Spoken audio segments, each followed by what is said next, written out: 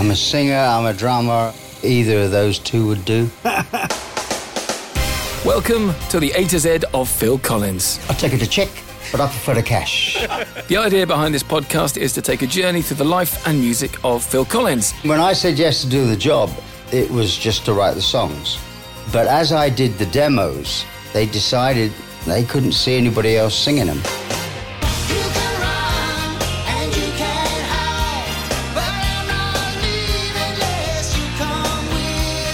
We'll talk about events like Band Aid and Nebworth, pay tribute to friends like Eric Clapton and Robert Plant, and tackle subjects including reunions, gorillas, and the importance of a good drum fill. So take a look at me now.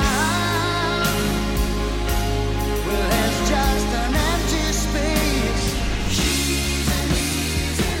space. Stories, songs, memories, each one represented by a different letter from A to Z. I always used to watch the Oscars, and, you wonder what it's like to be up there, and then suddenly you get an opportunity.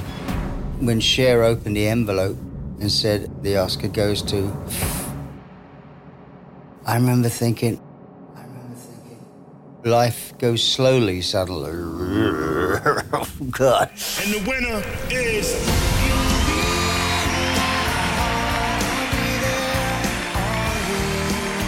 And I went out, and yeah, it's hard to believe. Very proud moment. From the Oscars to the action. He drove down to my house in Guildford, and on my car bonnet, he laid a copy of the Action album, which had just come out. From flats in Dagenham to Band Aid. I mean, as far as I was concerned, it was an ego-free day. From Genesis to Sussudio. Disc jockeys chose certain songs to play all the time, and that eventually becomes who you are. You say the word, And from In the Air Tonight to X-Rays.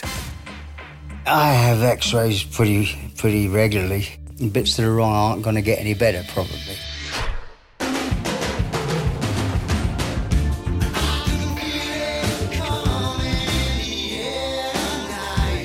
Everything I've done has been really a bit like jazz, I mean, it's first take stuff.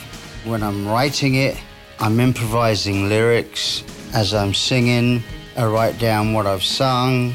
I'm not a perfectionist. I mean, there's nothing wrong with being a perfectionist, but it's not me. This is the A to Z of Phil Collins podcast. With me, Phil Collins. Available soon wherever you get your podcasts.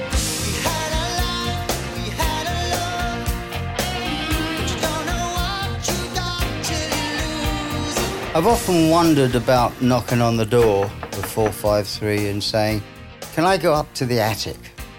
Because I'm sure my drum kit's up there. I had a drum kit that fitted in a case, and I didn't throw it away. I moved out, but I kind of didn't think of going to the attic. So it's quite possible that my drum kit is there.